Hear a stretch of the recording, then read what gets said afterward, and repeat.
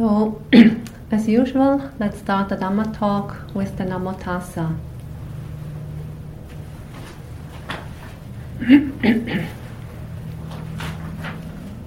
Let's begin. Namo Tassa Bhagavato Arahato Samma Sambuddhassa. Namo Tassa Bhagavato Arahato Samma Sambuddhassa. Namo Tassa Bhagavato Arahato Samma Sambuddhassa.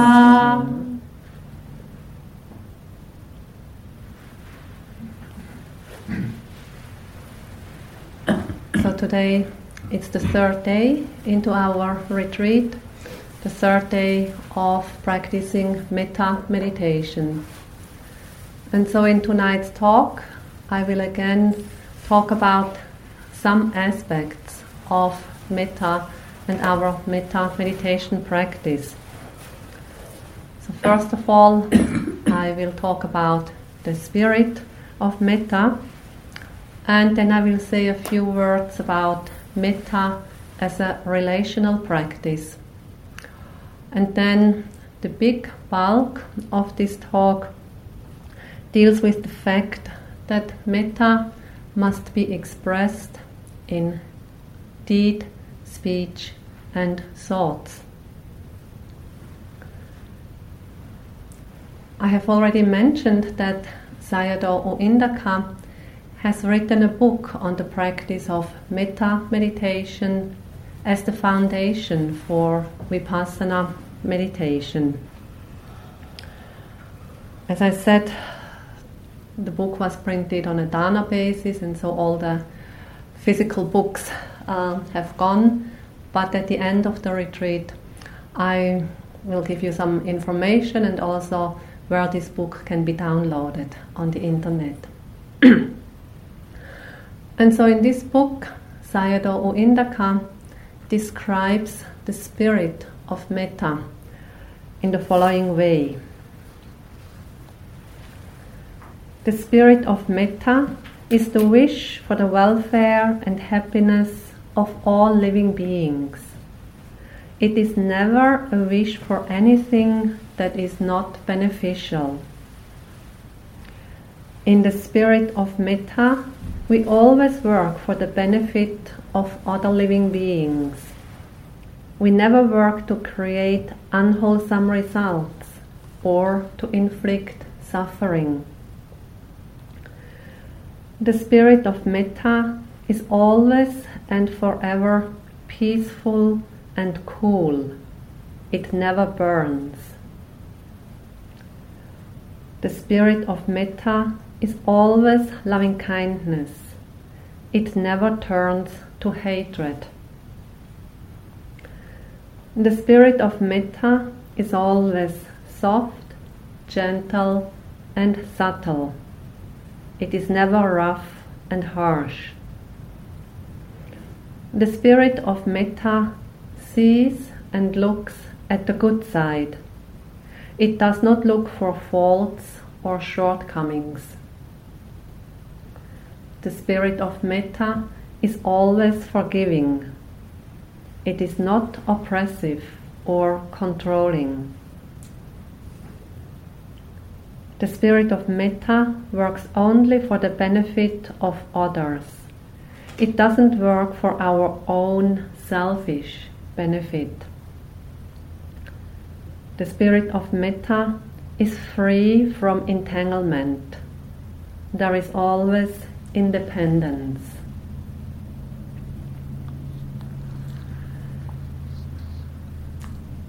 I think it is very important to note that with the practice of loving kindness, we do not approve of unwholesome deeds that somebody has done to us or to others. When somebody has, for example, emotionally hurt us or even inflicted physical suffering, then we do not approve and say that this action was right or justified. However, when we dwell with a heart full of metta, we simply try to not fall into the habitual reaction of anger or blame. It also does not mean, like when we dwell in metta, it does not mean that we do not take action.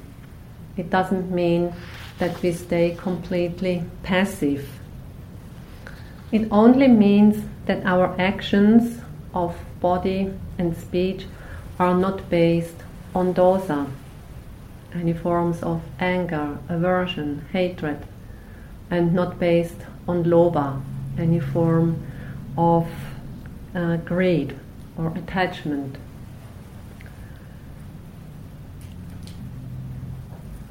With metta, when our heart dwells in metta, then we can actually see more clearly, because we are not caught in the trap of anger, aversion. So with metta, we just try to see this other person as another living being who also wants happiness. As we know, pure and genuine metta is not dependent on any conditions. Therefore, it is also called unconditional love. Metta does not select beings according to what they do or what they don't do. Metta does not expect anything in return. So our ability to be loving and kind must be truly unconditional, must be truly limitless and boundless. But if we need to set boundaries, then we should set boundaries.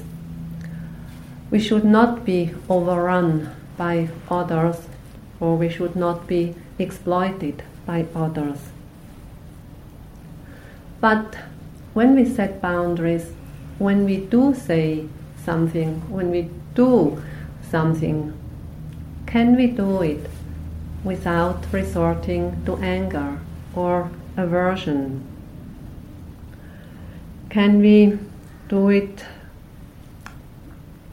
Can our actions, physical actions, and our speech be free from any forms of dosa, anger, ill will, enmity? Can our actions of body and speech be free from any kinds of lobha, desire, attachment, craving? Can it be free from any of the defilements? So on the base of this metta attitude, or a heart full of loving kindness, then we naturally refrain from actions of body and speech which inflict suffering or which cause harm.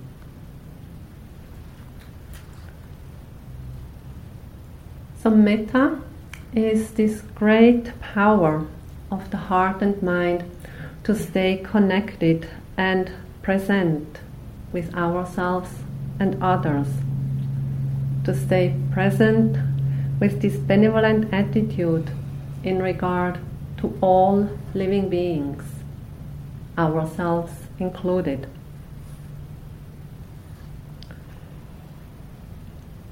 Mahatma Gandhi called this the most powerful and the most subtle force in the universe. In describing his own spiritual unfolding, Mahatma Gandhi had said, "I hold myself to be incapable of hating any being on earth. By a long course of prayerful discipline, I have ceased for over 40 years to hate anybody. I know this is a big claim. Nevertheless, I make it in all humility.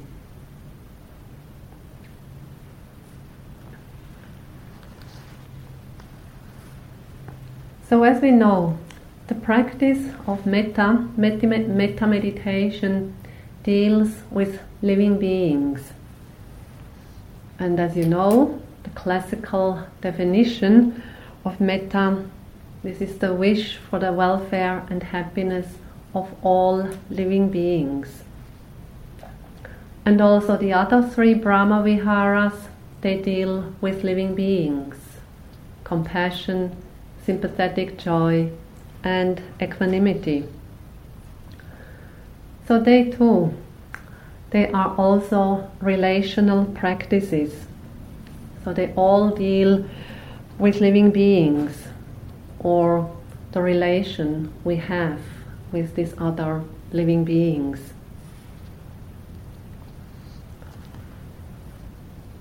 So metta, loving kindness, is always relational.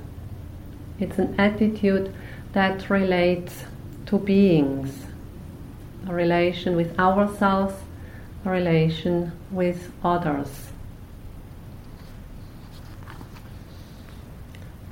In the systematic practice of metta meditation, we start with ourselves, and then we go through different categories of persons.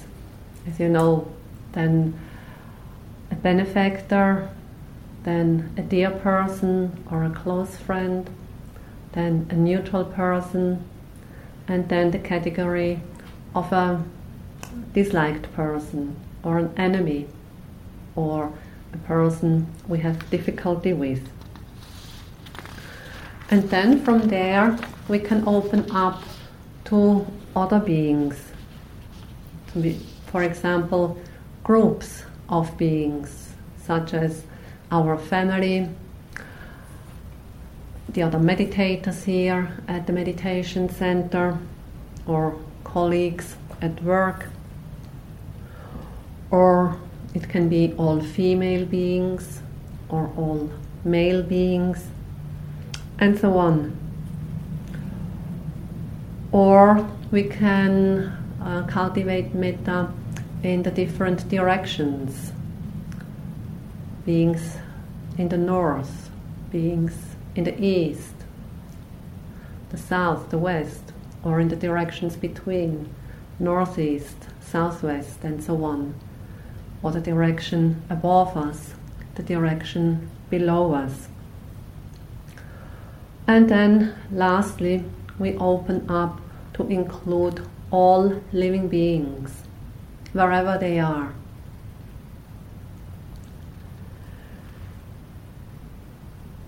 So in this way, there is always a relationship to these beings. It's always relational.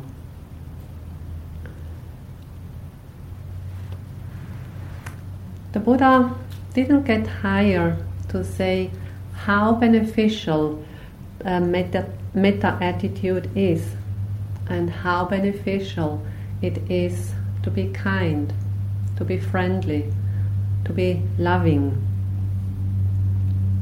And even if it is just for one moment. You may remember the passage I read 2 days ago in the talk.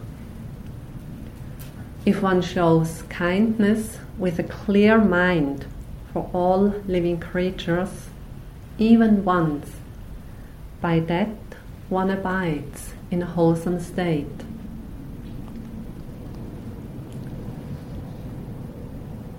So as I've said, each moment of dwelling with a heart full of metta counts. It makes a difference. Because in that very moment, any form of anger, hatred, enmity is absent. And likewise any form of craving, desire, greed, attachment is absent as well. And this is a very powerful state of mind, state of heart.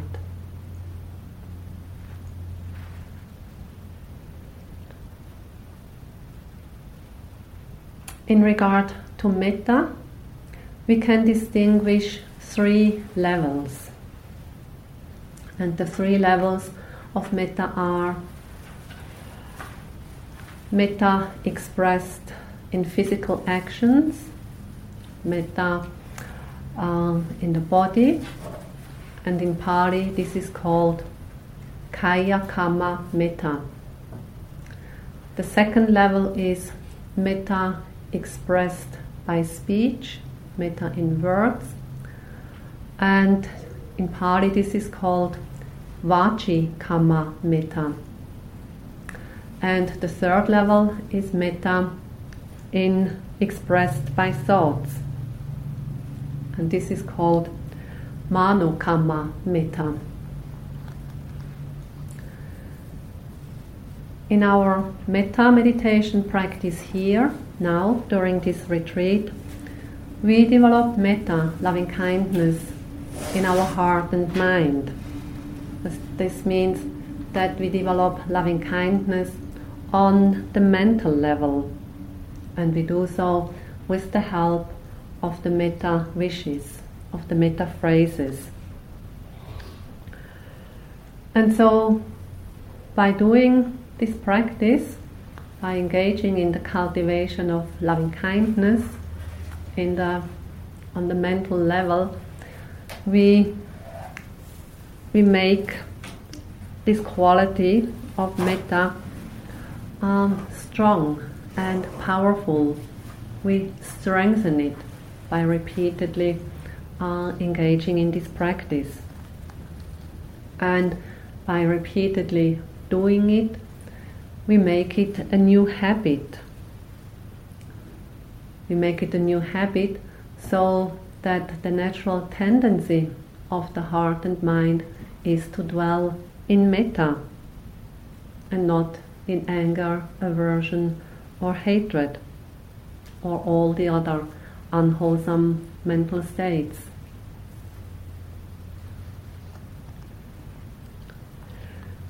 So, the loving kindness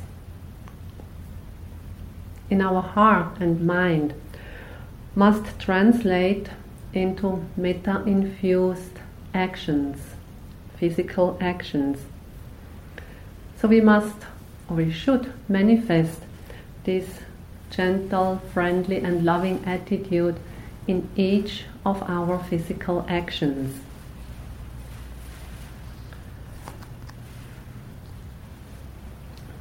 A meditator who did the Metta retreat in Burma earlier this year said in one of her interviews that her Metta had become quite strong and firm.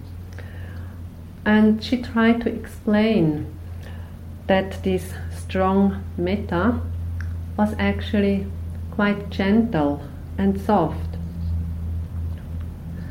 She said that her metta was just this gentleness.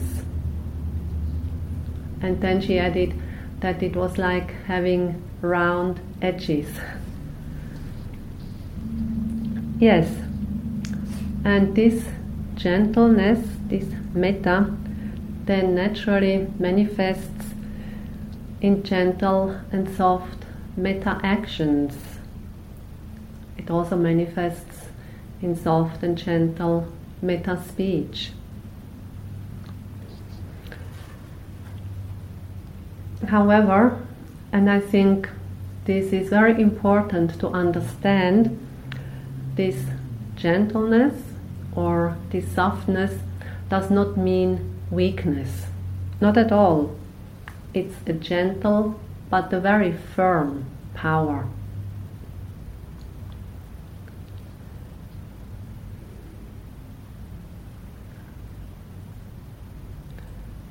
The baseline of being a decent and kind human being is that we do not want to cause harm or suffering to other people, to other living beings. We do not want to cause the slightest irritations to others.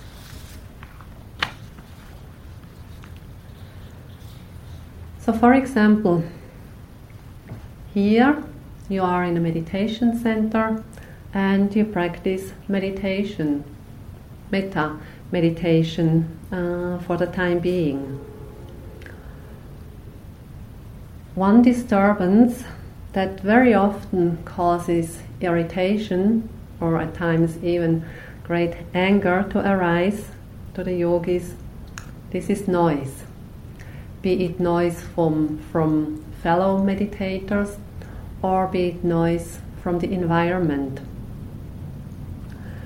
And you all know from your own practice, from your own experience, how much noise can be disturbing, how much it can cause irritation, how much it can cause ill will or even strong anger to arise. And so, in the spirit of metta, we can try to move around without making any noise, or at least to make as little noise as possible. So, moving around quietly and not making much noise is actually a manifestation of your metta in action, in a physical action.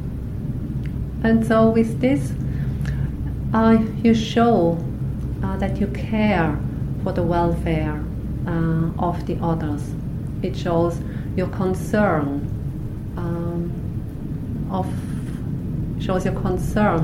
for the other meditators, that you do not want to disturb them in any way.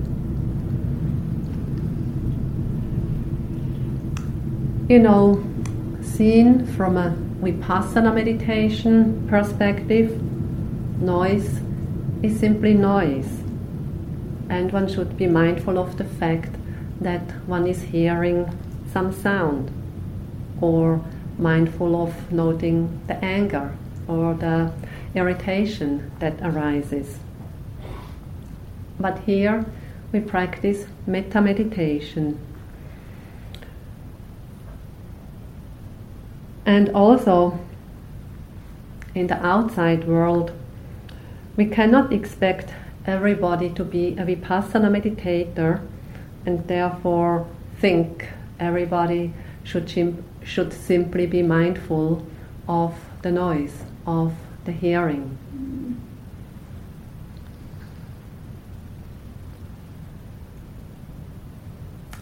Sometimes some inconsiderate behavior is simply a side effect of any kind of concentration practice, samatha practice.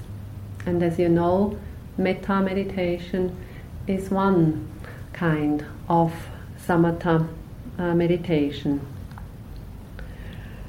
So when one engages in a samatha meditation, concentration practice, then it can easily happen that one is completely absorbed in the object of one's meditation, to the point where one is no longer aware of one's actions and the impact that one's actions have.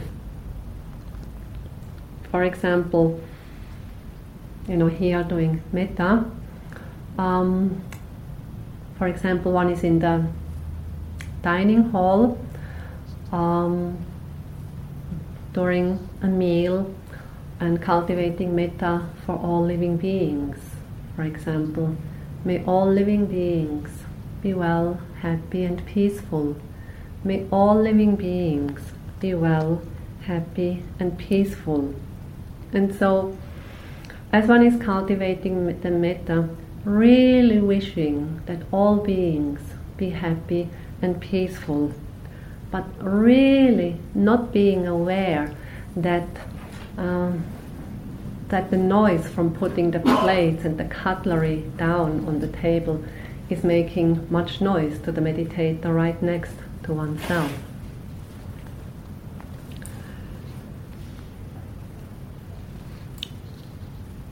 So when we engage in metta meditation practice, we must develop both, namely the quality of metta, the loving kindness, the friendliness, but we should also be aware of the space within which we cultivate loving kindness. This means to be aware if other persons are around and then adjust one's behavior accordingly.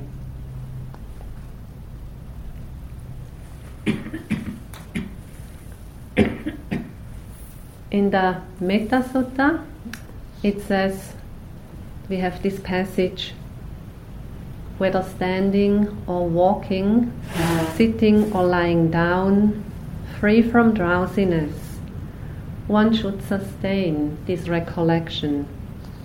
This is said to be the divine abiding. So if we want metta to become a divine abiding, a Brahma Vihara, then we must embody this friendly, loving and gentle metta attitude all the time. We must embody it under all circumstances, in all different places, and in all different postures. Sitting, walking, lying, or standing.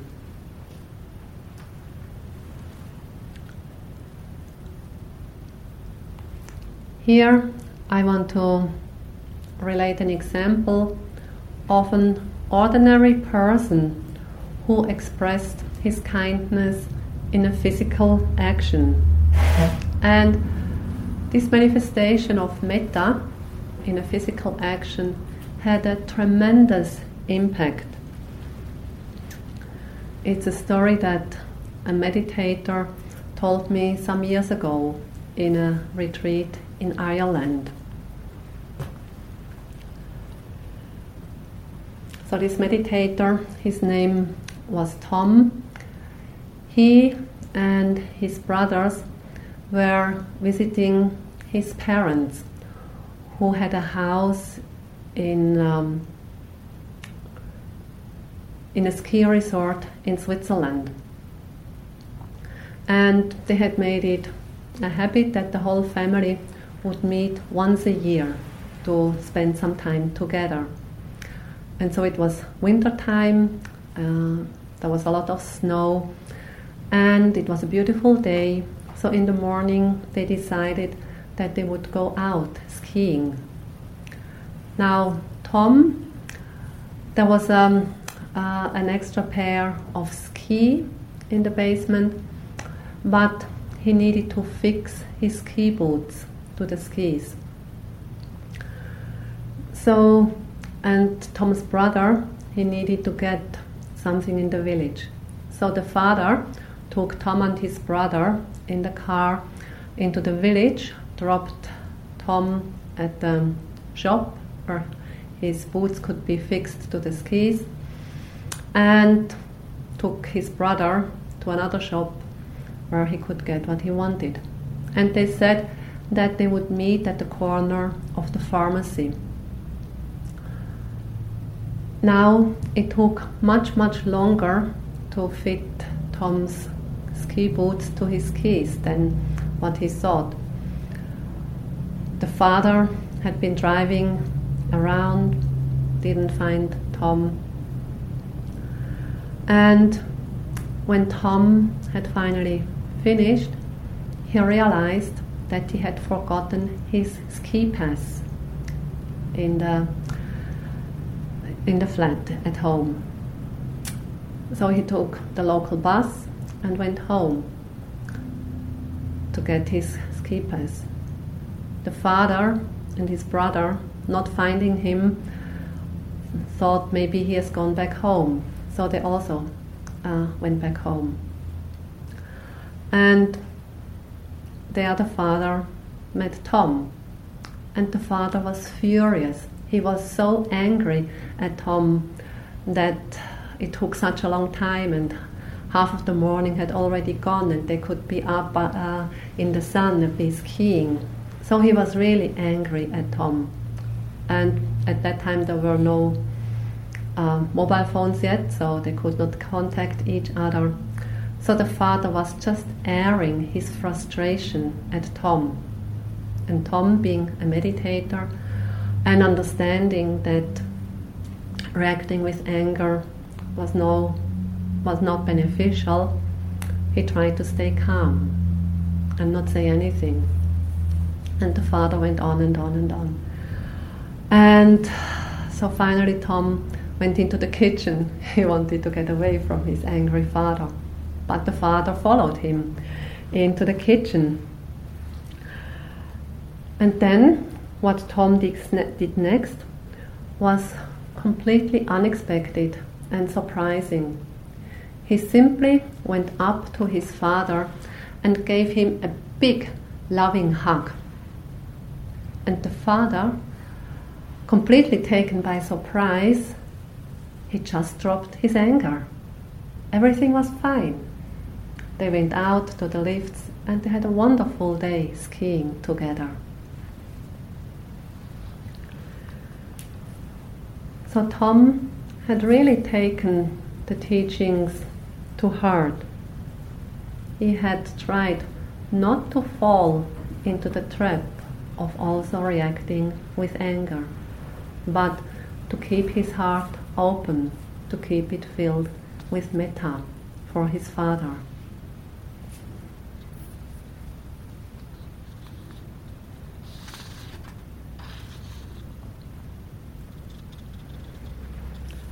Or here is another wonderful story of a metta action. And it's the story of a policeman in Switzerland.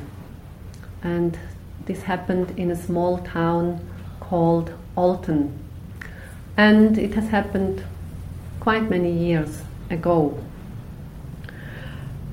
So this policeman, one day he saw that in the old center, historic center of Olten, on the place around the church, a car was wrongly parked. It was an old car, but it was parked in the wrong place, so he had to write a fine. And so he took his book out and started to fill in the fine, the form, and then tucked the fine under the wiper. It was done like this in those times. And as he was doing this, he saw from across the place, on the other side of the street, a woman with 3 children, small children, came out of a shoe shop. It was a shoe shop which had kind of cheap shoes, and at the same time they were on sales. And so he noticed this woman with the 3 small children coming out of that shop, carrying 2 big bags with the label of the shoe shop on it. So he assumed that she went there to get some cheap shoes for her children. And from the distance he saw that they must be quite poor.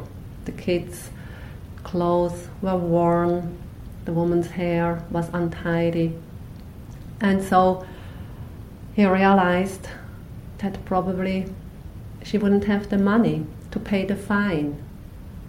And being taken by that, he quickly took the fine from under the wiper, put it into his pocket, and walked away, hoping that the woman would not see him.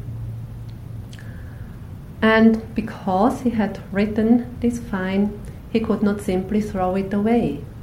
And so therefore he took it, went to the post office and paid it himself.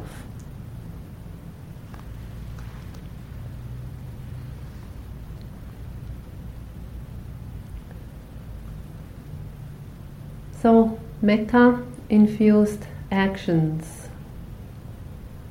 they are manifold. We can express our metta through our actions of the body in so many different ways. And they can be small actions, they can be big actions. And also the small actions, they count. It can be a small action like holding the door open for somebody following behind you. Or it can be carrying the heavy bags of your elderly neighbor up into the 3rd floor. Or it can be that we mindfully and gently put our cup on the table.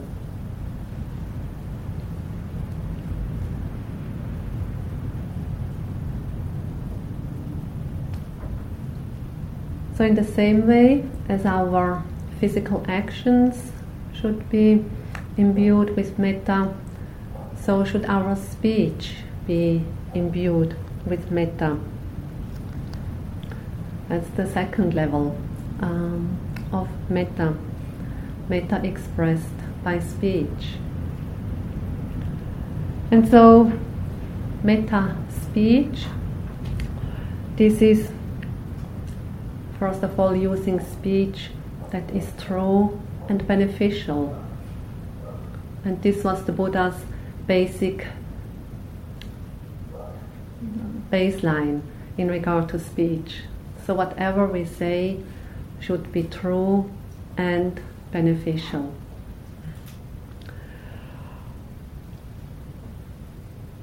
Metta speech, that's also using speech which is free from aversion, from hatred, from irritation or frustration. Metta speech is using speech that is sweet, beneficial and pleasing to hear, like the line that we have chanted this afternoon in this metta chant. Metta in deed, speech and thought. Or metta speech is also using speech that conduces to understanding, to harmony, or to unity, and that conduces to a peaceful living together. We know that our speech and our words can have a tremendous impact on others, but also on ourselves. But because we speak so much in our everyday lives, and because it is such a habitual action, we normally do not pay so much attention to our speech. And as a result, we are often not aware that our words cause irritation or sometimes even cause strong anger to arise.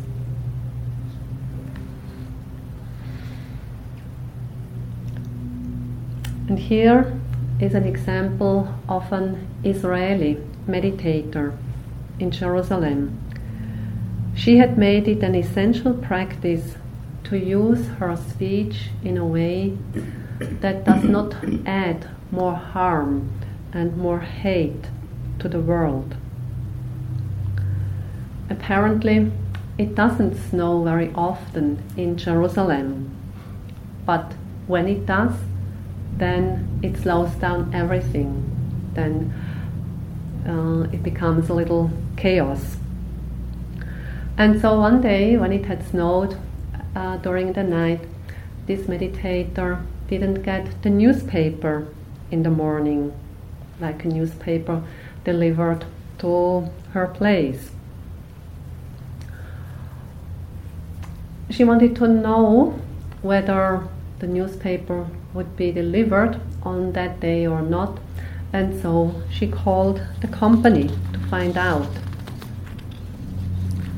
The person at that company who answered the phone said that she, this meditator, was the first person on the phone this morning who was not angry. Then this meditator told the woman on the phone that she had made a commitment to not add any more hate to the world. There was already enough. Isn't this beautiful? If we could remember that.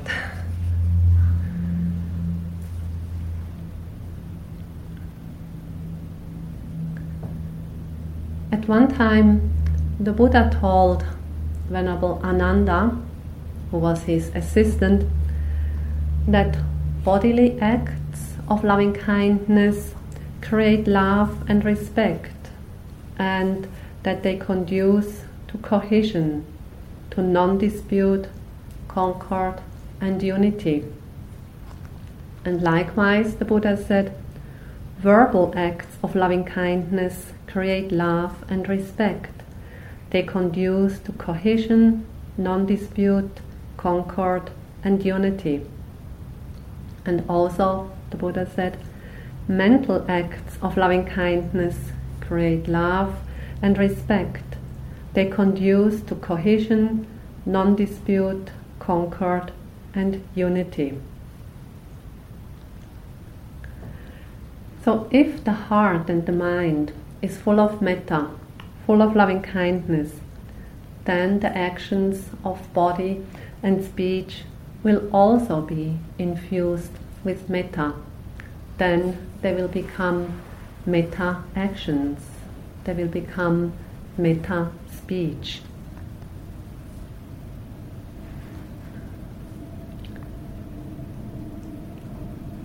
Now the third level of metta, metta expressed by thoughts. In Pali, this is mano kamma metta.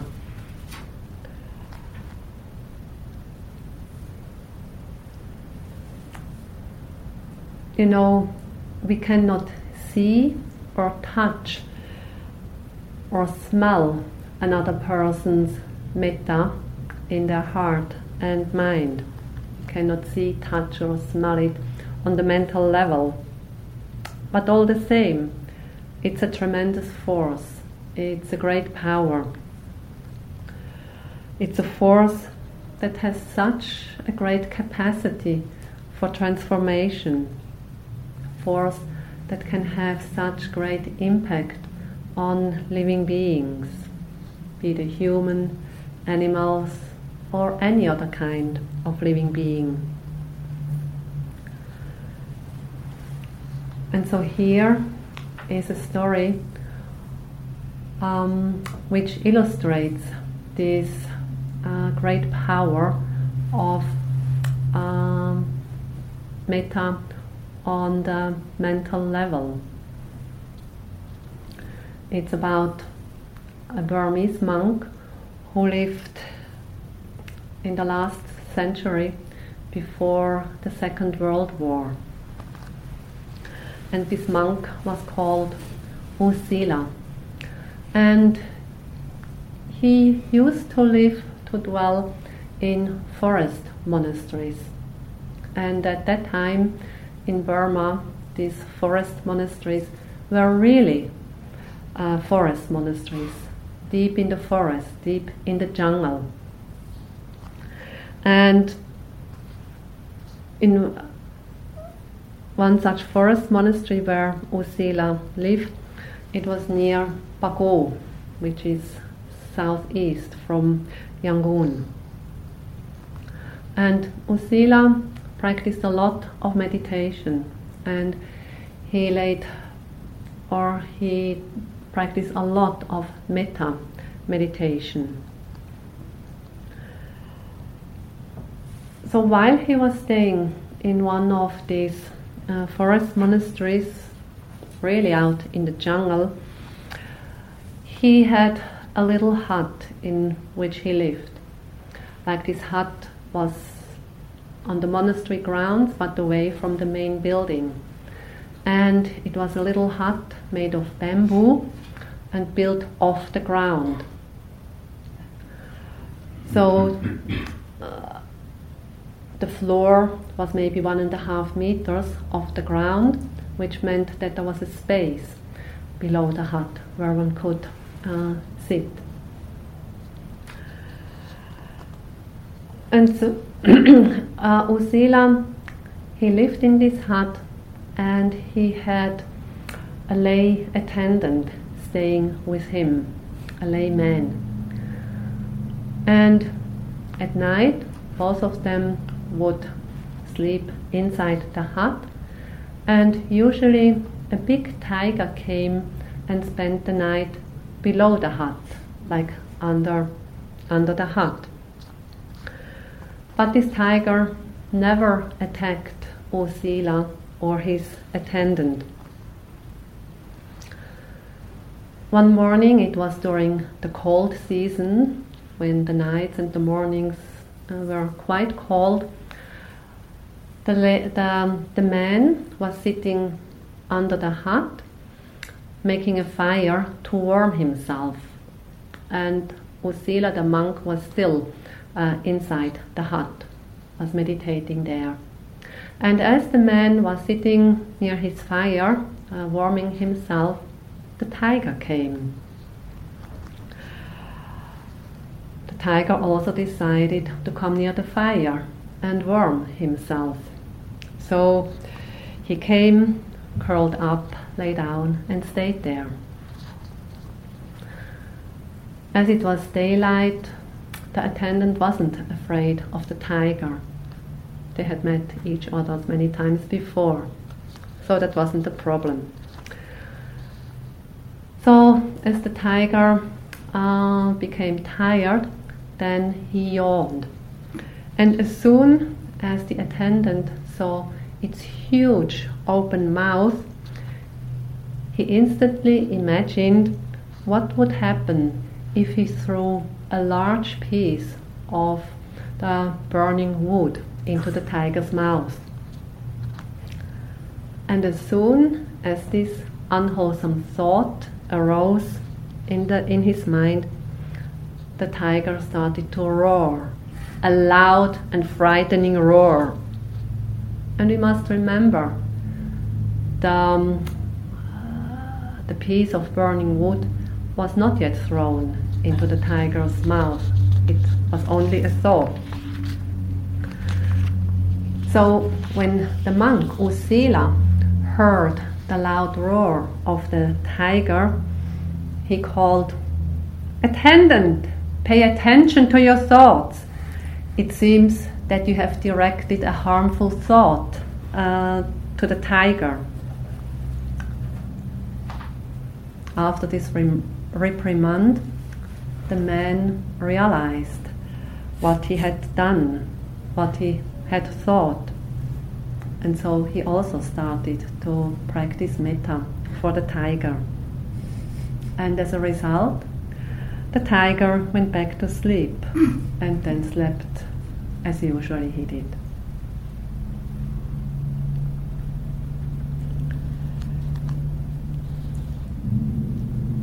So metta as this kind, friendly, benevolent and loving attitude must be cultivated and manifested on all three levels: metta in deed, metta in speech, and metta in thoughts. Even if one were to attain the highest jhana that is possible with metta meditation, this would not yet be enough.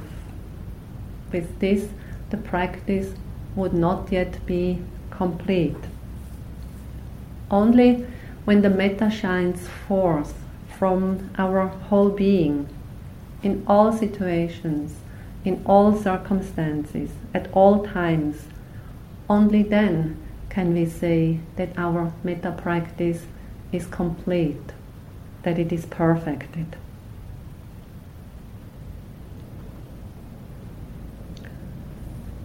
I will end this talk with a quote from Ariya Buddharakkhita.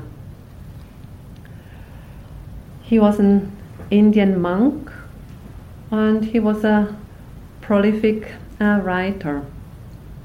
He only died 5 years ago.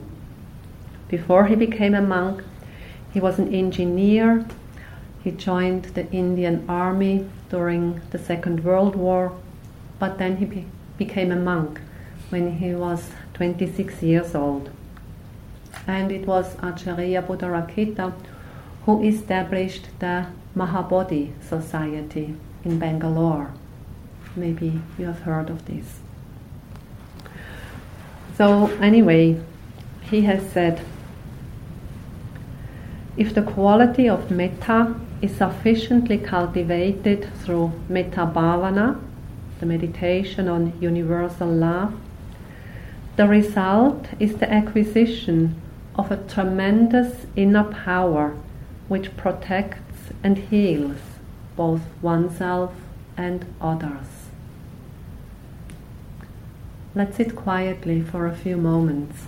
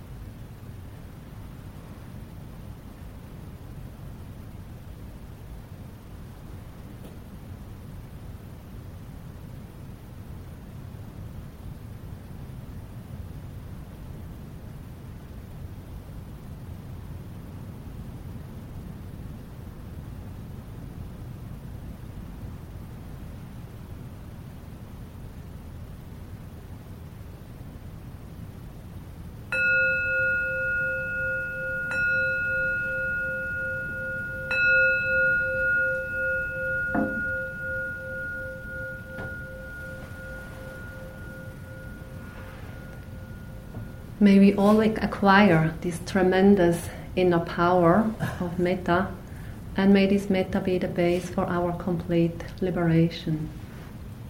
I thank you for your kind attention.